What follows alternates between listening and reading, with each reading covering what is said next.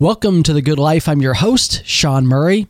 Today's guest is William Green, author of Richer, Wiser, Happier: How the World's Greatest Investors Win in Markets and Life.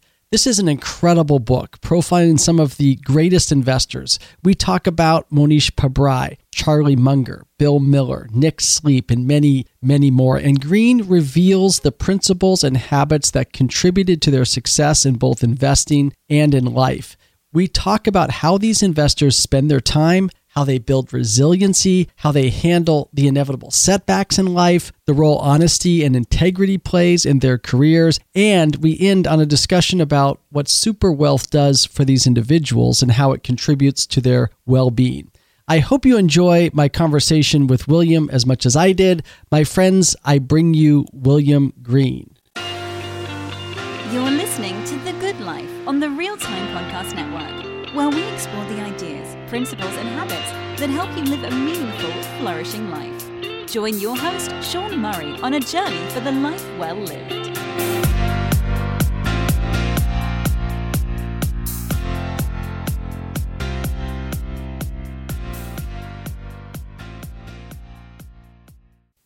William Green, welcome to The Good Life. Thank you so much, Sean. I'm delighted to be here with you. Well, it's great to have you here, and I'm excited about our topic today. It's your new book, Richer, Wiser, Happier: How the World's Greatest Investors Win in Markets and Life. And I'm definitely interested in that second part too, in addition to the investing secrets to their success, how they are successful in life. I absolutely love the book. I think it's going to become a classic, and I'm excited to kind of dig into it. So you reveal the practices, sort of habits, values, principles. You distill these things from the stories of the great investors. You've looked at investors that have had tremendous success and sort of reverse engineer what were their winning ways and how can we find our own success in markets and life by learning and studying them. And I think that's definitely a worthy pursuit.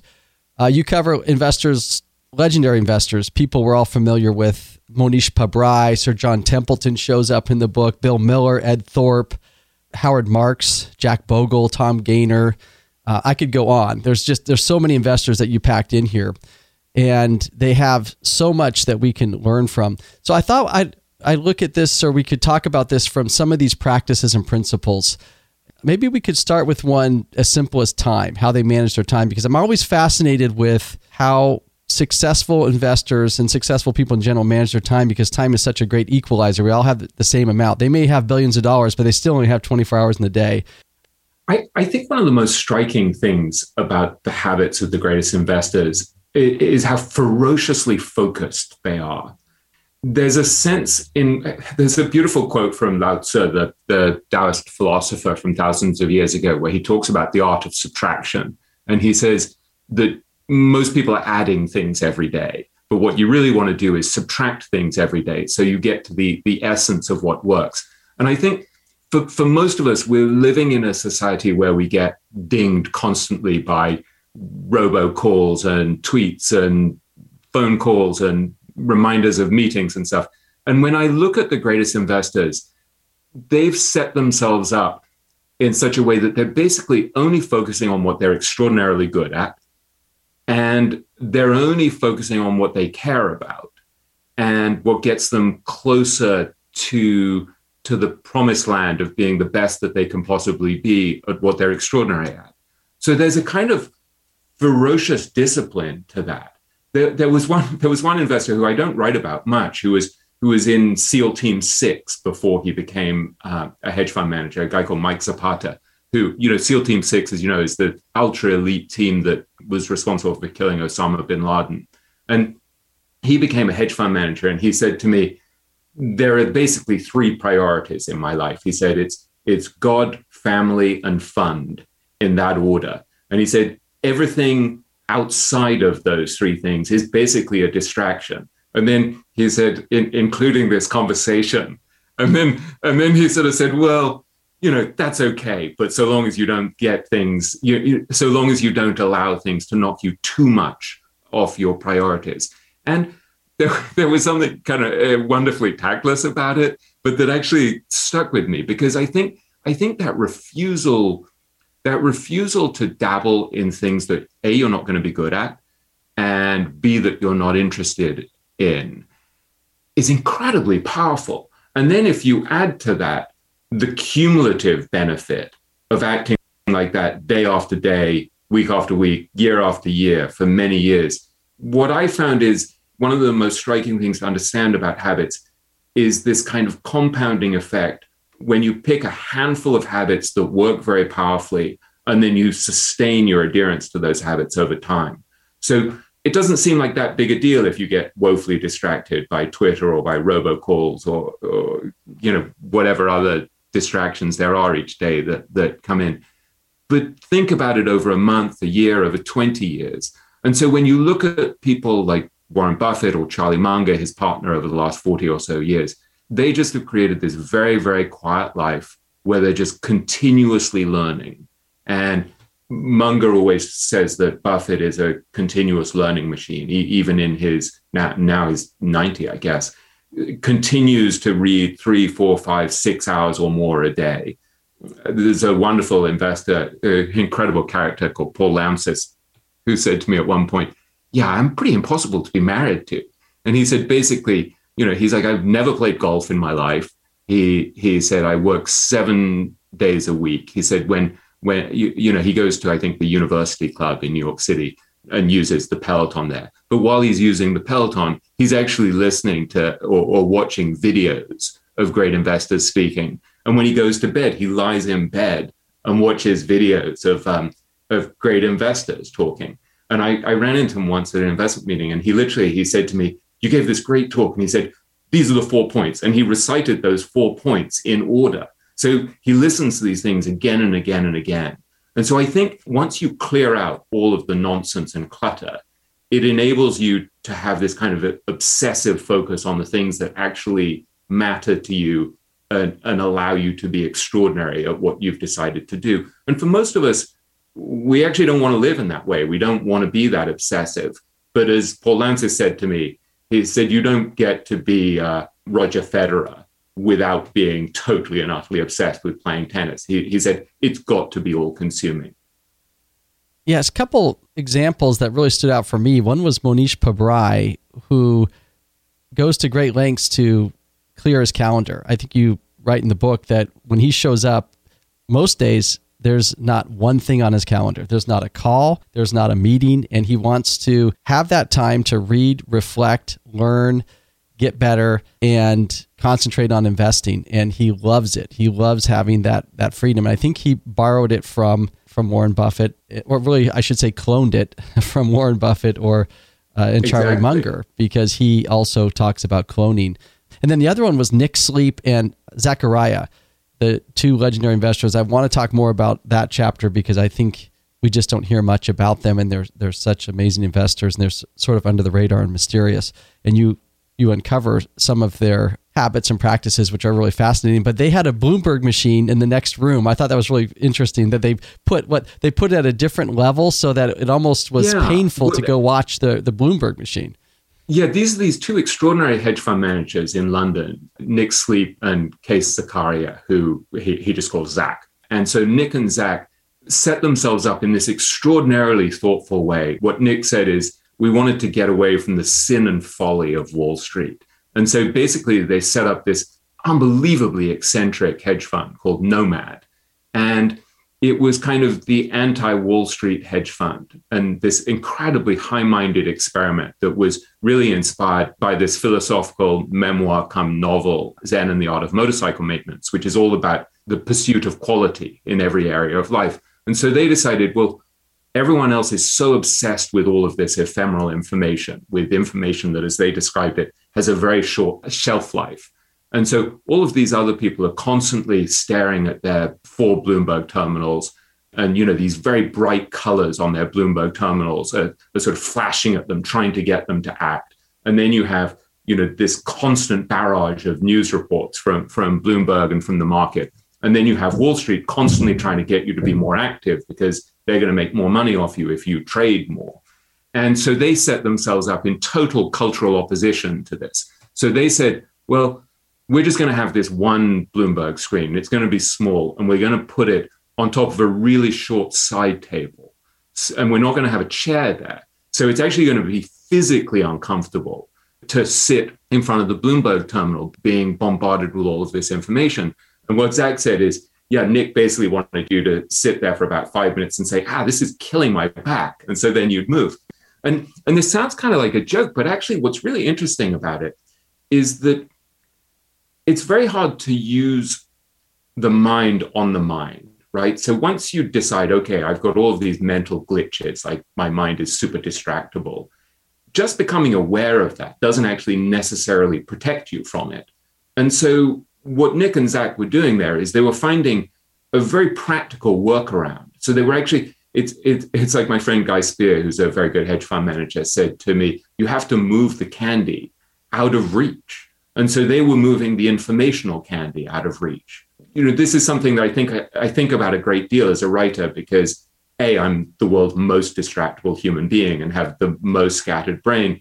And B, I can't even remember what B was because my brain has already gone off in a different direction now. So this has actually had a huge impact on me studying people like Nick Sleep and Zach, because you can see that if you can remove a lot of those distractions, a lot of the ephemeral nonsense that most people are focused on, it's an unbelievable competitive advantage in life. What they decided is, okay, we're going to have much less of this ephemeral noise. We're going to focus on things that actually have a long shelf life. One of the things that has an incredibly long shelf life is to look at a company that you want to analyze, that you're thinking of owning, and to say, what's the ultimate destination of this company? Where is this company going to be in 10, 20, 30 years? And then once we've done this, what Nick called destination analysis, how do you figure out what the inputs are going to be to get the company to that desirable destination? So if you look at a company like Costco or Amazon that became enormous winners for them, made them just vast amounts of money, what they were saying is, here are companies that are deferring gratification. Instead of trying to make as much money in the short term as possible, they just keep giving more and more to their customer. So they decided that the most important business model, the most powerful business model of all, is what they call scale economies shared. So these two companies would build enormous scale by sharing their profits, sharing their cost savings, sharing the benefits of scale with their customer. And then instead of pocketing all of those profits, they would just pump back more and more to the customer. So it becomes, instead of your size becoming this burden, this anchor, as you get bigger and you encounter the law of large numbers, it actually became a tremendous boon to them, because as they got bigger, they became more profitable, had greater economies of scale that they could continue to share.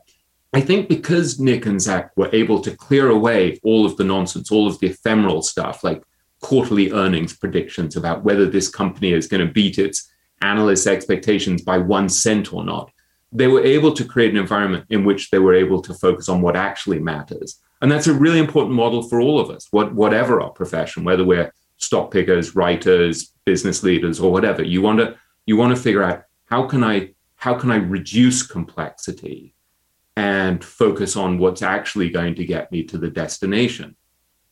Yeah, I think those are really powerful lessons. And I think in that chapter, Nick called that technique, or maybe you coined it, I can't remember, but intentional disconnection.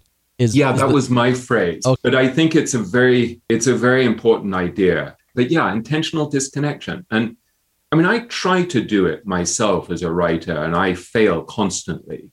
And one of the things that I reassure myself about is that one of my favorite characters in the book is Tom Gaynor. And Tom Gaynor, who's the co-CEO of Markel Corporation, which is this huge conglomerate that's kind of a mini Berkshire Hathaway that comes in around number 335 on the Fortune 500 list. What Tom Gaynor said to me is, you don't need to be perfect in your habits. What you really need is to be directionally correct.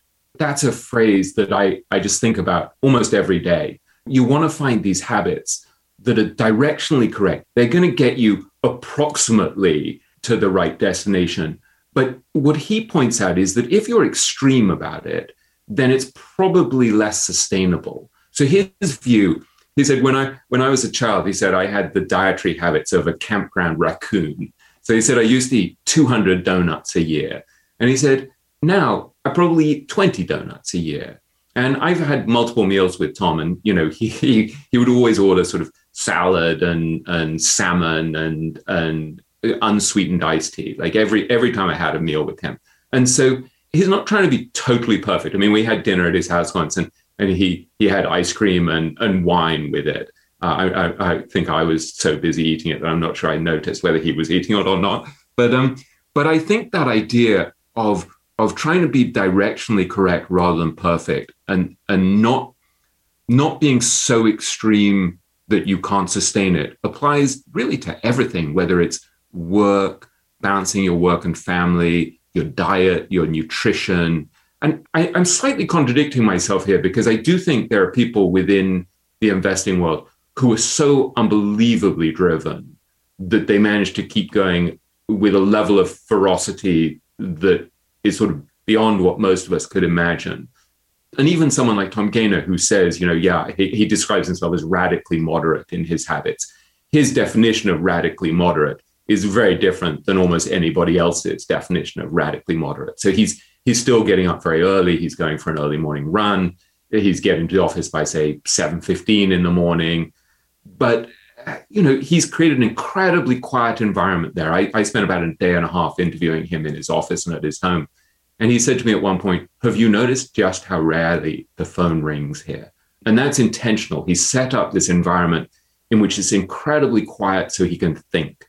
And I've seen that again and again with the best investors. Matthew McLennan, who's a terrific investor who manages over $100 billion at a firm called First Eagle, won't have meetings in the morning. He tries to keep a day a week where he doesn't have any meetings. He schedules structured time to think. And he has these kind of files of ideas, I think, in his phone and his iPad, that he said he keeps kind of raking over like a Zen garden. And so you can imagine, for someone like him with an enormous team to manage and over $100 billion and probably millions of shareholders, he could be in meetings all day long. And so again, there's that kind of intentional disconnection to give him time to think, because as he said to me, what he's paid for is to see the world through a different lens than other people, because he has to outthink the crowd. And so whatever it is that you're trying to succeed at, this ability to remove clutter, remove distraction, and give yourself structured time to think is very important. And the more difficult that becomes for most people, the more powerful it is for those of us who actually can manage, at least however imperfectly, to shift in that direction. Let's talk about another habit. When we think about these great investors, we often focus on their success. And as you point out in the book, it's not a straight line to success.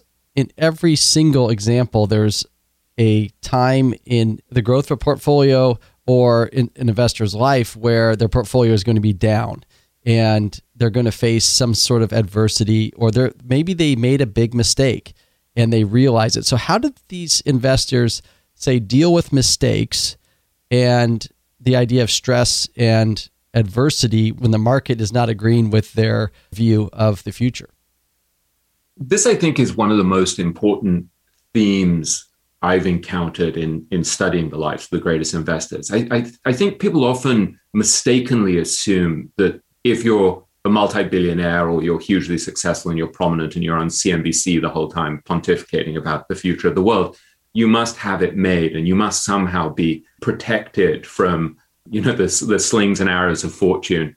And it's simply not true. And I've spent so much time up close with the greatest investors over the last 25 years that you just see all of their and sorrows. You see them with anorexic children or sick children, or in one case, someone whose daughter had locked-in syndrome where, she could basically move an eyelid and that was about it.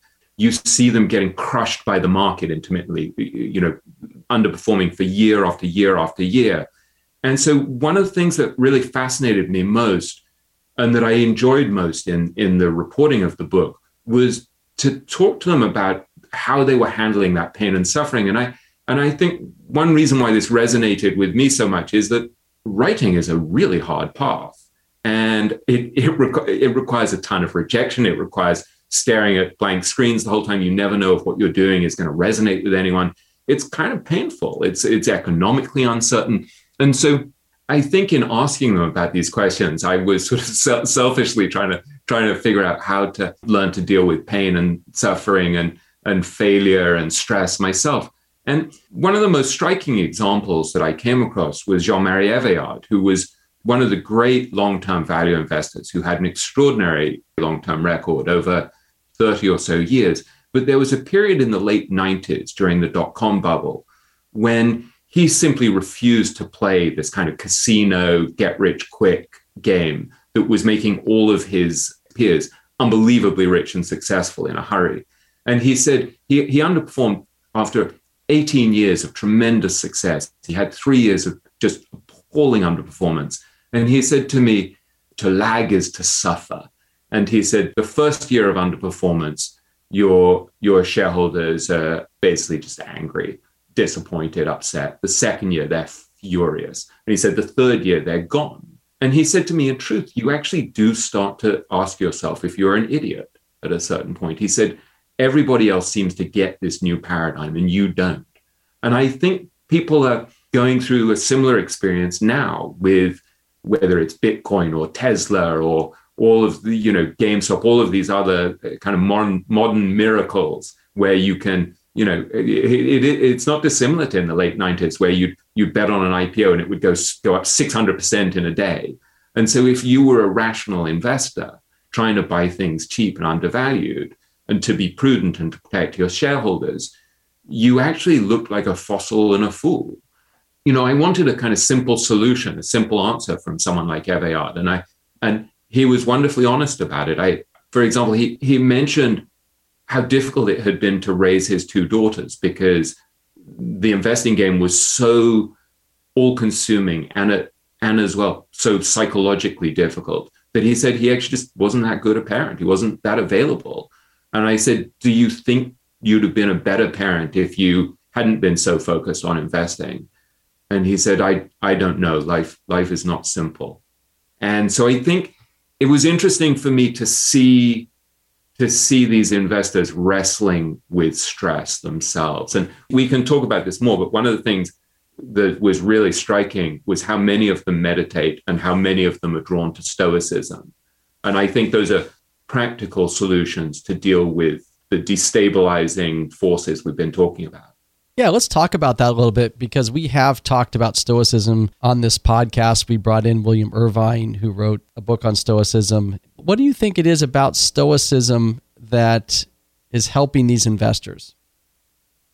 Well, I think the best example of this probably is Bill Miller, who's one of the greatest and smartest investors I've ever met and who I've been interviewing on and off for the last 20 years. I think at one point I figured out that I've interviewed him for almost 100 hours over the years. And Bill had this legendary streak where he beat the market for 15 years running and started to kind of be treated as omnipotent and omniscient. And as he said to me, some of that does start to seep through when you're right the whole time and everyone tells you you're brilliant.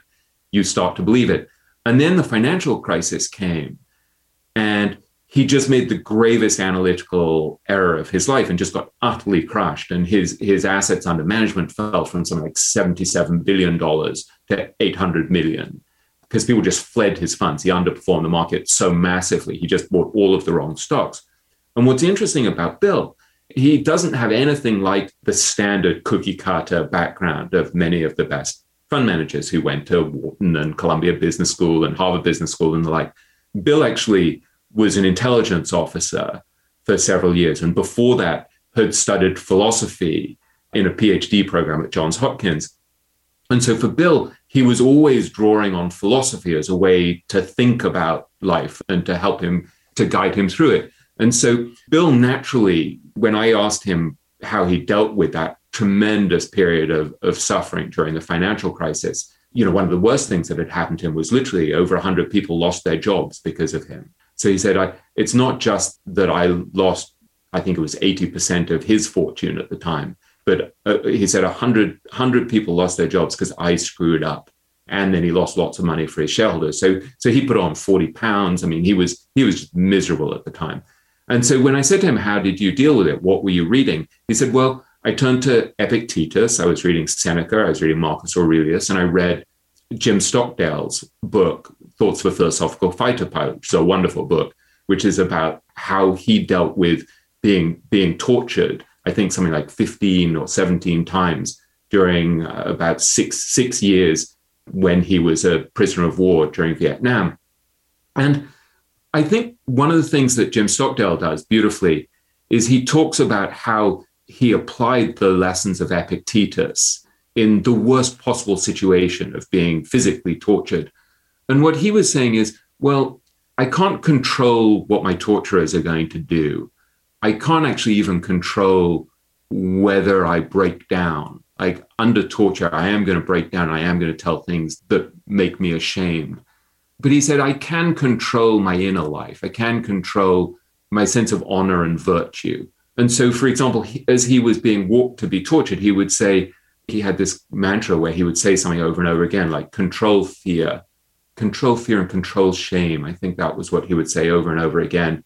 And so he was taking responsibility for his inner state because he didn't have that much control over the external outcome. And if you think about the stock market, it's a much less extreme version of that. There's a fascinating investor called Jason Karp who said to me, he started to have this horrible realization that however good his process was, his analytical process, his investment process was, he didn't actually have control over the outcome, especially in the short term. And he was being judged week by week and month by month on this thing that he had no control of.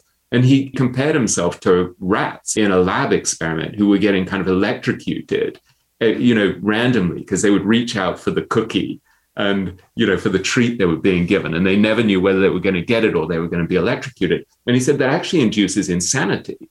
I think one of the reasons why Stoicism resonates so deeply is that it allows you to make this all-important distinction between what's in your control and what's not in your control. And what's ultimately in your control is, as people like Marcus Aurelius say, whether you maintain your sense of virtue and honor and dignity and internal equanimity. And that's enormously difficult. But again, if we're trying to be directionally correct, at least it's clarifying to know, okay, people are going to be bad-mouthing me. They're going to be judging me. I'm going to feel publicly shamed, which is what happened to Bill Miller. I mean, he was ridiculed on social media. Everyone was saying what an idiot he was. And he said, well, I'm not trying to vindicate a reputation here. I'm just trying to get back the money for the people whose money I lost. And I'm trying to be honest and truthful about my mistakes. And he said, if I can do that, that's kind of good. I can control that. I can't control what they say about me. And so what was kind of wonderful for me to see was that over the next decade, he just did this stunning job of returning to the absolute pinnacle of performance. And I think his fund was in the top 1% over the next decade of all funds. And so that to me was a very powerful lesson that I keep reminding myself of constantly. Whenever I'm struggling, I'm thinking about people like Bill Miller and Jason Karp. And I'm thinking, well, here are these people who are extraordinary. They're extraordinarily bright, extraordinarily hardworking, and they still get the crap kicked out of them intermittently. And if that's the case, why should I be surprised when I get the crap kicked out of me intermittently? And instead of fixating on the external circumstances, I should try to control what I could control. And that includes my internal equanimity more than anything. And I fail at it constantly, but at least I know that that's the goal. And it helps me to kind of steer in the right direction, which I think is very helpful. Yeah, it's such a powerful lesson. And there were so many examples in the book. I mean, we do think that these investors have just knocked it out of the park and it was all just, a straight path to success. But we were talking earlier about Nick Sleep and Nomad Partnership. That portfolio was down significantly during the great financial crisis. Amazon was a big holding at the time, and Amazon, I think, went down by 42, or more than that. A big percentage in the portfolio, I think you mentioned, was down by 40-some%. Yeah, I think it halved in 2008, and they were down about 45% in 2008. And I think it's a really, really important point that you bring up, that the path to success is not a straight one. It's these massive setbacks and disappointments and fears along the way are not a glitch in the system. They're a feature. And so Matthew McLennan, who I mentioned before, said to me that one of the most important things in life is simply to survive the dips. Like most great truths, I think there's such simplicity to that phrase, survive the dips, but tremendous profundity to it. And again, it's something that I think about constantly myself. We're in one of the ultimate dips, right? I mean, we're in a once in a century pandemic, and we've just, we've had this tremendous financial crisis in recent years and a global recession. I mean, and I think about this constantly. Let me survive this dip. And one of the most important attributes, one of the most important insights from the greatest investors is that you need to stay in the game.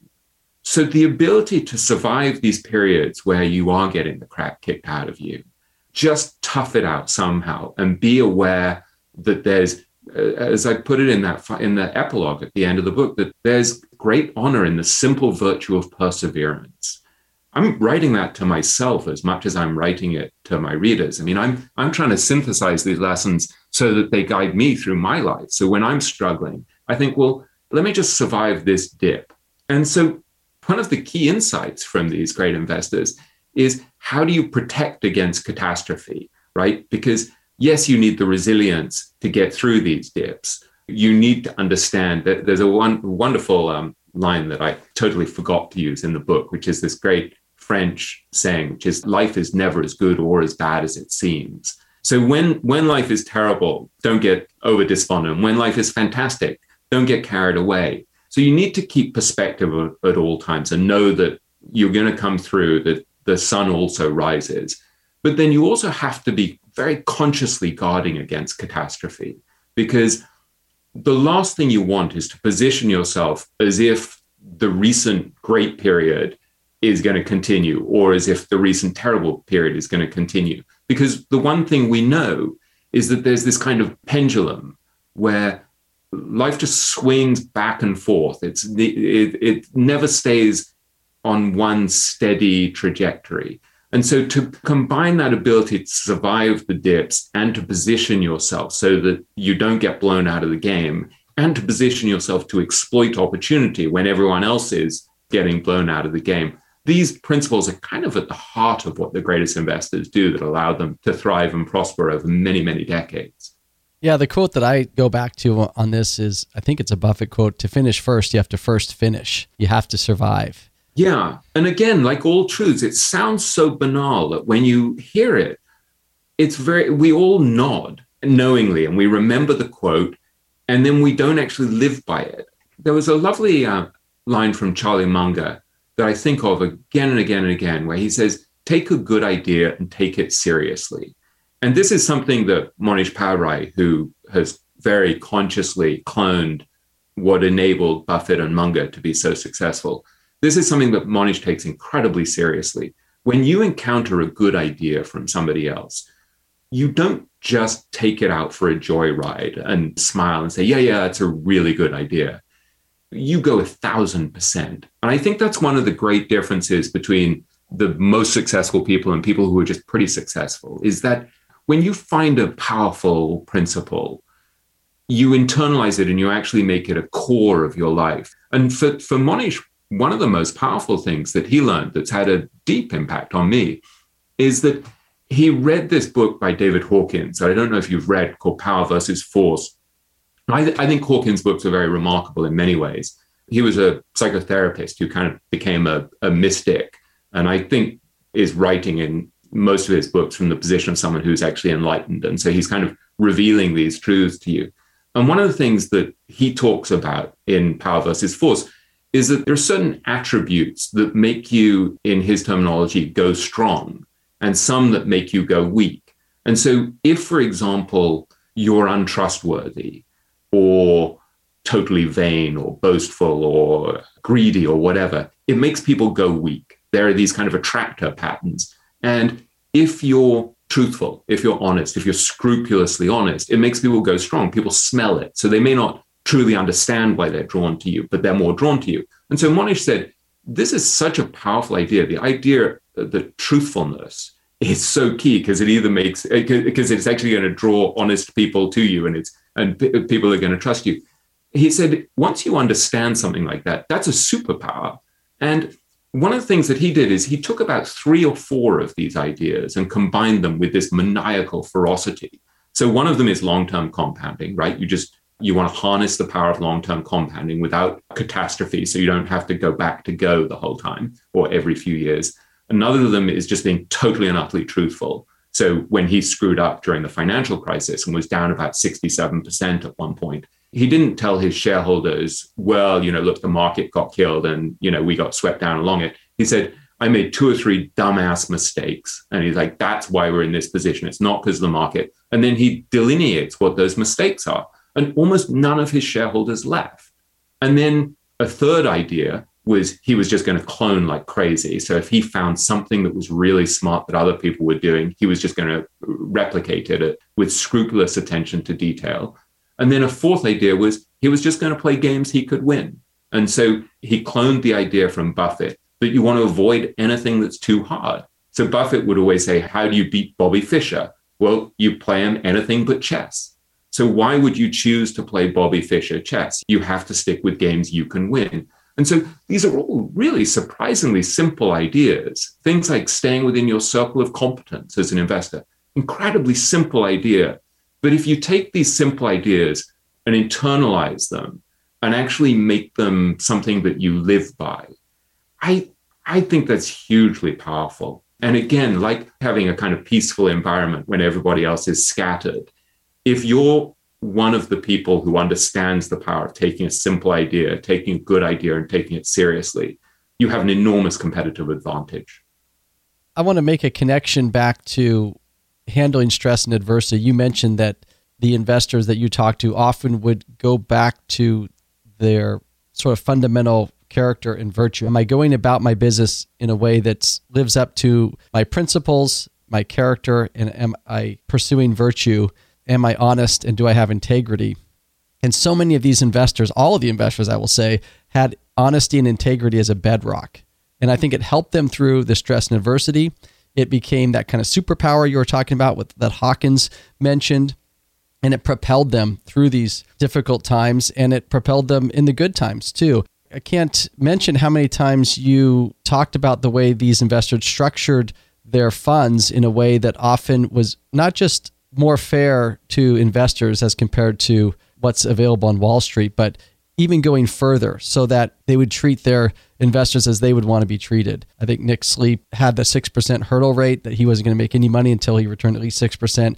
Pobrai had the same thing, and that goes all the way back to Buffett's partnership. So maybe talk a little bit about this, the idea of honesty, integrity as being a bedrock. Yeah, it's eminently possible that I'm focusing on a small subset of investors who have more integrity and more decency and more honor. And that's not an unconscious decision. I wanted to focus on people who weren't just unbelievably gifted at making money. They are very gifted at making money, but I'm looking to learn what you can learn from them about how to think better and how to live more wisely, as well as how to make money. And one of the things that greatly pleased me in doing this research is that I think those things are very much connected. It seems to me a great advantage to behave with integrity. And I talked to Tom Gaynor about this and said to him, how do you square it with, say, the tremendous success of Donald Trump or the tremendous success of, many of these tycoons who, had reputations for having very sharp elbows, leaving unpaid bills, having thousands of lawsuits. And I'm not saying this is a political comment on Trump. It's a kind of zero-sum game approach to business where you're basically saying, for me to win, somebody has to lose. And Tom Gaynor said to me something that I hope is true. He said, there are people who get away with bluster and bullying and slipperiness and hard elbows, and it works fantastically for a long time. But he said, it always comes unraveled. And then he sort of paused and said, always. And he said, when you look at the people who sustain tremendous success over many, many years, many decades, he said, I think without exception, those are people with tremendous integrity. And this is something that when I went to interview Charlie Munger, I asked him very specifically about, because Munger I regard as one of the kind of great sages of the investing and business world. And Munger now is 97. When I interviewed him, he was 93. And I asked him specifically about this. And he said, look, I was at Harvard Law School, I think it was, with Sumner Redstone. And he said, Sumner Redstone has more money than me. He's a multi-billionaire. But he said, he's my example of what I don't want to be in life. And he said, even his own children hated him. And his wives hated him. And I don't know Sumner Redstone, and I'm not trying to malign him, given that he's, especially because he's now dead. But he said, that was my example all through my life of what I don't want to be. And he said, there are all of these people who, for example, want to brutalize their suppliers. And he's like, I don't want to brutalize my suppliers. He said, my attitude to life is win-win. And I asked him what he'd learned about how to have a happy life that he could share with us. And he started talking about his relationships, for example, with Warren Buffett. And he said, Warren has been a marvelous partner to me, and I've been a good partner to him. And he said, if you want to have a good partner, be a good partner. And he said, it's the same with marriage. He said, if you want to have a good spouse, deserve one. And I just think there's tremendous wisdom in that. And I talked to his daughter, Molly Munger, who's a lawyer and philanthropist, about him, because I happened just to be sitting next to her in the audience at the Daily Journal annual meeting where he was talking. And she said, money was always very important to her father because he wanted to be totally independent and answerable to nobody. And I guess it was to some degree a marker of success as well. But she said the manner in which he made money was very, very important to him. And she said to sacrifice your honor, your integrity for money, he was just never going to do that. And he told this wonderful story of turning down a company that he and Warren regarded as selling killing products and missing a $3 billion profit that he said they could have just made so easy. It was the best business they'd ever seen. And he just said, why would my life be better having made that money? And so I don't know. I asked Tom Gaynor about this more, and he said, even if it's not true, why do I care? I'm still gonna live this way. It makes for a better life. And I happen to think that good behavior, as Nick Sleep would say, has a longer shelf life. I do think that's true. But maybe it doesn't even matter whether it's true in an external sense. I mean, when I had a bruising career in journalism, right? You can imagine there's lots of politicking, and sometimes you lose and you get bad-mouthed, and I would get very, very upset about these things and was kind of angry about it for years. But at a certain point, it was very clarifying just to decide, I don't really have control over how other people behave, but if I try, despite all of my flaws and foibles and selfishness and ego, if I try gradually to become more honest, kinder, more decent, it's going to draw better people into my life, and it's going to make me happier, make me have more self-respect. And I think that gets back to what the Stoics were saying, that you want to have that sense of honor and virtue yourself. And I think it's curious. There was one multi-billionaire I interviewed who I didn't really write about at all, who, has a reputation of being kind of a snake. And I remember reading at one point about allegations against his son, that, his son had got him massive problems. And you just sort of thought, okay, so maybe he made millions of dollars, maybe he's a brilliant moneymaker, but what sort of model is he for his child? And so I think you have to think about these questions of a virtuous life, not in a kind of self-righteous way. You have to, they're thorny problems. As Eviard said, life is not simple. You don't want to be naive. You don't want to be a sucker. But, I think on the whole, you're better off trying to lead a decent, virtuous life. But Gaynor said to me, look, he has 19 companies that are fully owned by his business. And he has, I think, 17,000 families that he employs. And he said, I can't be naive. We need to make money because I need to be able to support all of these people and reward our shareholders. And he's not just a naive softie. But what I'm talking about here is a more enlightened approach to capitalism, where behaving honorably is a huge virtue because people trust you more if you're trustworthy, and so you draw better people into your life. And I think what's striking is that someone like Gaynor ended up on the board of the Washington Post, working alongside Warren Buffett, who was on the board. You don't get to hang out with people like Buffett unless you're really smart, really talented, and kind of virtuous and decent at some level. And so and think of what he learned from that relationship. Yeah, absolutely. And now you're kind of venturing into this territory of the last chapter that you wrote about, which was one of my favorite. You call it Beyond Rich. And you point out something very interesting. I mean, these people that you're interviewing, these incredibly successful investors that have amassed almost unfathomable material success. They have properties, or they could afford to buy properties, yachts, planes. Some of them do have those things, I'm assuming. Some of them don't. But the question that you pose is, what does their wealth actually do for them? And what bearing does it have on their contentment? Is there anything you can say about that and what you learned from just spending time with these people and thinking holistically about their life? Yeah, and I didn't want to be naive about this either. I think there's a tendency for people to say, well, money doesn't matter and love is more important and all of that. And we know all of these things are true. But like most things, it's not simple. It's really complex. And I think there are certain things that money gives you that are tremendously valuable. And the common denominator, when I've interviewed a lot of these super rich people who in many ways have won the jackpot. I mean, they hit the jackpot, right? And they have everything that most of us dream about. I mean, there are people with just these priceless art collections and these exquisite houses overlooking the water. And what struck me again and again is that really what the money allows them to do is to live in a way that's aligned with their own peculiarity. And so it's not just that you want to have all of these luxuries, it's that you want to have the luxuries that matter to you.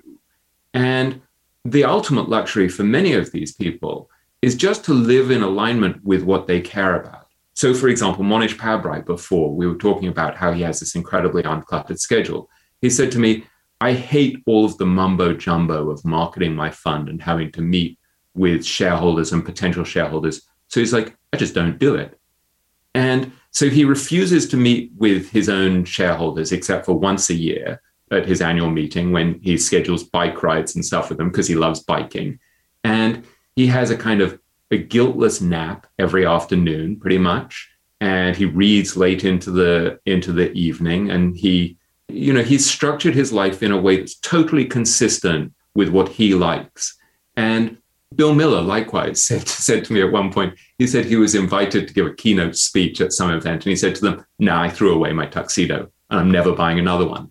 And I think there's something really kind of wonderful about that. Bill has made enormous amounts of money and as a result doesn't do any of the practical stuff that he's so totally not built for and doesn't care about. So he doesn't fill his car with gas. He doesn't fly on commercial airlines. It was funny because he made this big purchase of commercial airlines when they were incredibly cheap a few years ago. And he's like, yeah, but I haven't flown on one in 20 years. So he originally, when I first interviewed him about 20 years ago, he bought a private plane, partly because he had a 110-pound wolfhound that he wanted to travel with him wherever he went. And so he had just sort of structured his life in a way that allowed him to remove all of the things he didn't care about. So he's just totally not interested in decorating his house. So he has this beautiful mansion in Maryland and a lovely house in Florida. And he got his sister to design them, to decorate them for him. And I think he hired his sister and paid his sister to do it. And I think that ability to live in alignment with what you care about and what you value and what you're good at is a tremendous benefit. But then the other great benefit, I think, of money is actually just the peace of mind that it gives you, where there's a wonderful story of this guy, Irving Kahn, who I interviewed when he was 108, who lived to 109. And Irving, he was an investor on Wall Street for, I think, 86 years. And so he had, he was the ultimate embodiment of resilience, right? As an investor and as a biological specimen, and which is all the more amazing because he smoked until he was about 50 and ate enormous amounts of red meat and stuff. But he was never trying to maximize or overreach. He used to boast his kids and grandkids about how he would go to Chinatown and have a meal for 75 cents at his favorite Chinese restaurant many years ago. And then he would pause and say, for two. It was he and his wife would eat for two at this restaurant for 75 cents. And, his son, who now runs Kahn Brothers, the family company, said that his father basically his only extravagance was books. He would have, these cheap cuts of meat and would hate to go to a super expensive restaurant. And he said, but so he lived in the way that he wanted to. He commuted to work on the bus until after he was 100. So he didn't want to have a chauffeur-driven car. And I think it was only when he started to kind of fall and hurt himself and couldn't see properly that he actually finally allowed himself to be driven by a chauffeur at one point to the office. But he continued to work until he was 108. So he was living in alignment with himself. And then at the same time, because he didn't maximize and didn't push things to a limit, he would always keep tons of cash and didn't use leverage and stuff. So when the market got killed, which, as you can imagine, over an 86-year period, which started in 1929 or 1928, right before the crash of 29, during that 86-year period, he went through so much, and yet he survived it all without the usual kind of terror of most investors. And what his son said is that, when other people were sort of out on the ledge, hanging off the ledge, his father was like, yeah, I'm unhappy, but I'm fine. I can survive this setback. And so I would say that combination of being able to live in alignment with yourself and your own peculiarity that enables you to work, if you choose, in a Manhattan skyscraper until you're 109, and the ability to live without terror about the next bill. I think those two things are immensely important, but I make a very clear distinction in that epilogue that I think is important, which is that if your internal life is a mess, it doesn't matter how much money you've got. And I think that's why I ended up writing so much about resilience and equanimity in that final chapter, because ultimately, if you have all of the toys and wealth in the world, but you're a mess internally, your life is a disaster. Yeah, I think Buffett says something like he knows a lot of wealthy people, and he says when you get to my age and you have a lot of wealth, the only thing that really matters is if the people you love also love you. And he said a lot of wealthy people are in a situation where that's just not the case, and they're miserable. Yeah, I end the book by writing about Arnold van den Berg and trying to explain why I regard him as not necessarily the most successful investor in the world, but the most successful human being that I've met in the investment world, because he totally embodies what it means to have a truly abundant life.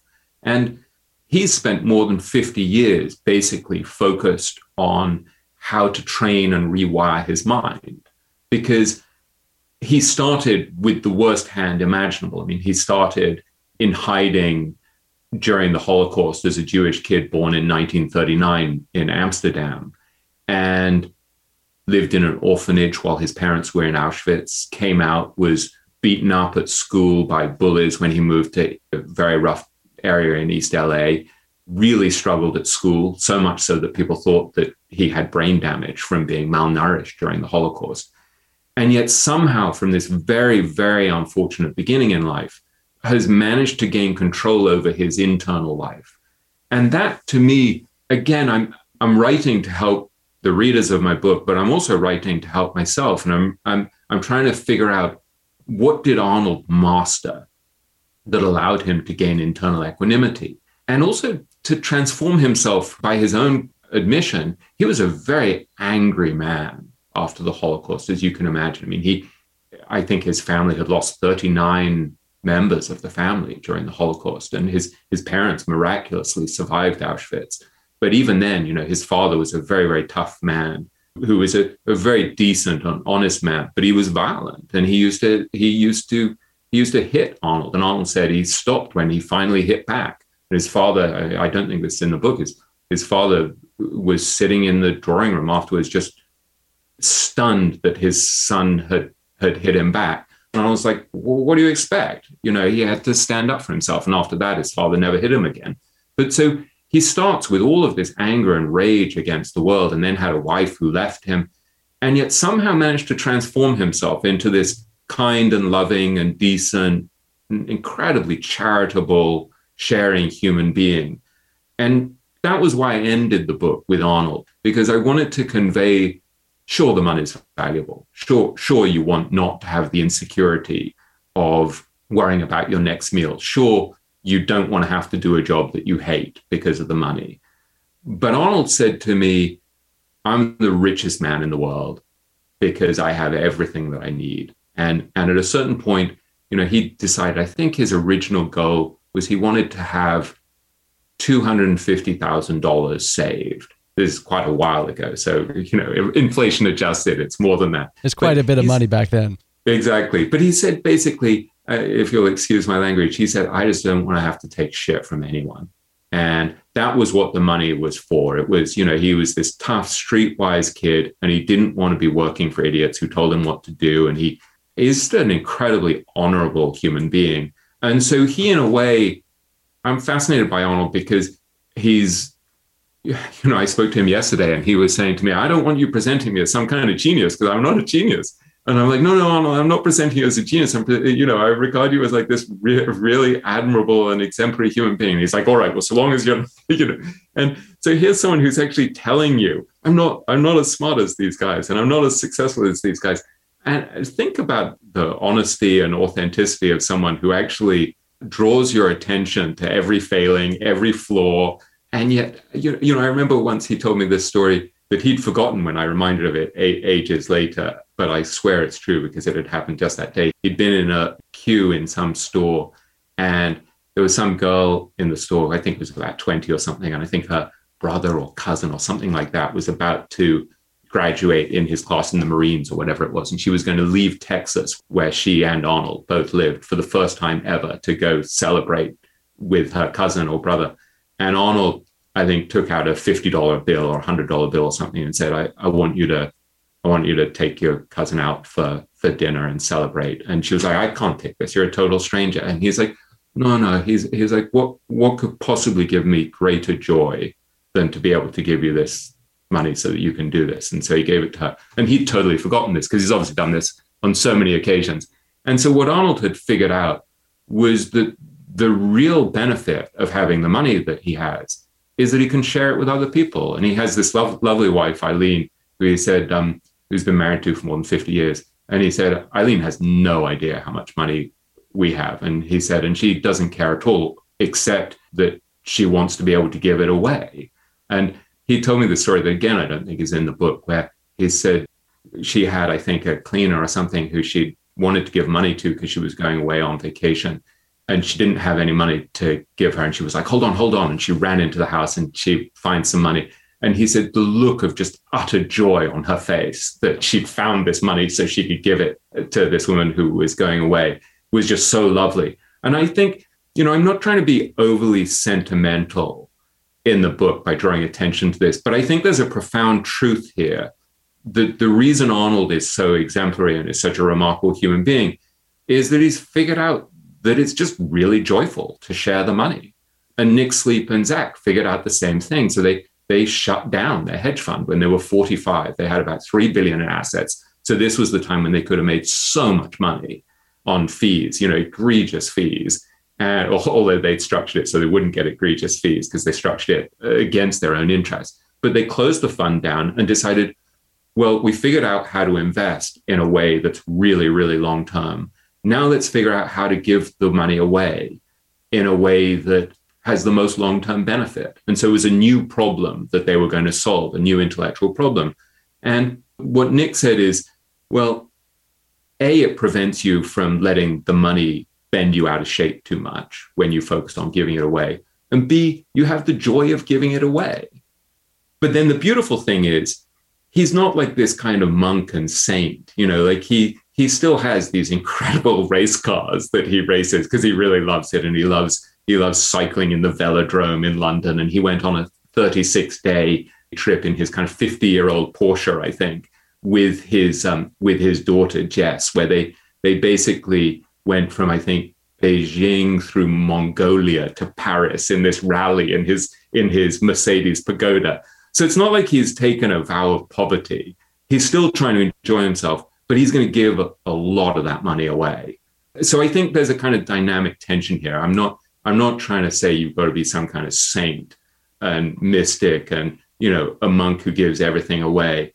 But I think the people I admire most that I write about in this book are people who've figured out, the money gets me independence. It gets me the freedom to say what I want, do what I want. But if it's really just for me, then there's a tremendous short circuit there. It ends up ruining their lives rather than creating this kind of circularity, this kind of flow where they give money away, it makes them joyful, they somehow make more money, they give more away. And I don't know, you can be mystical about this, or you can just be pragmatic about it. And someone like Mohnish is the least mystical person about this in the world. He's just like, yeah, I just want to leave the world a better place and not screw up my kids too much. And, the rest of it, it's all a game. Yeah, he started that Dakshana Foundation, which you talk about in the book, and helping people from his native India move up in life and create a better life for themselves. And the story of Arnold Vandenberg is just an amazing story. It's powerful. And I think it's a good example of, from a big picture, what I took away from your book, which is various different playbooks for how to live a flourishing life, which means being successful in what you seek to devote your time and energy to. In this case, these are investors, and they became very successful at that. And they did it in ways that often went against the grain of what others in their industry did. But they also lived a life of purpose and meaning that went beyond just money. And I think it's just a great book. And this has been a wonderful conversation. Where can people find out more about you and the book and what you're writing on these days? Yeah, thank you so much. Well, the book is called Richer, Wiser, Happier: How the Greatest Investors Win in Markets and Life. And it's available on April 20th here in the US, I think April 29th in the UK, and India and other countries. You can follow me on Twitter, William Green 72 on Twitter, but look me up. You can email me, befriend me on LinkedIn, whatever. I'm pretty open. I mean, I'm hoping that this book leads to more conversations, because it's an ongoing journey for me to try to figure out what works in life and who I ought to be studying and whose lessons I ought to be sharing. So if there are people you come across in reading the book that you think, I should really be interviewing this person, drop me a message. Let me know, and let me know what's worked for you in the book and what you disagree with, because it's an exploration. It's not me saying, look how smart I am. These are the rules of life. This is an exploration where I'm wrestling to try to figure out what works in life by studying these great investors, and then to share those lessons and to live by them myself. So if you see things that resonate, that help you, or that you think I've missed, or you disagree with, or people I ought to be interviewing in the future, please let me know. William Green, thank you for being on The Good Life. Thank you so much. It's been delightful. Thanks, Sean. Thanks for listening to The Good Life podcast. If you liked the show, please subscribe, provide a review in Apple or Spotify, and visit our website at seanpmurray.net. Until next time, have a wonderful week.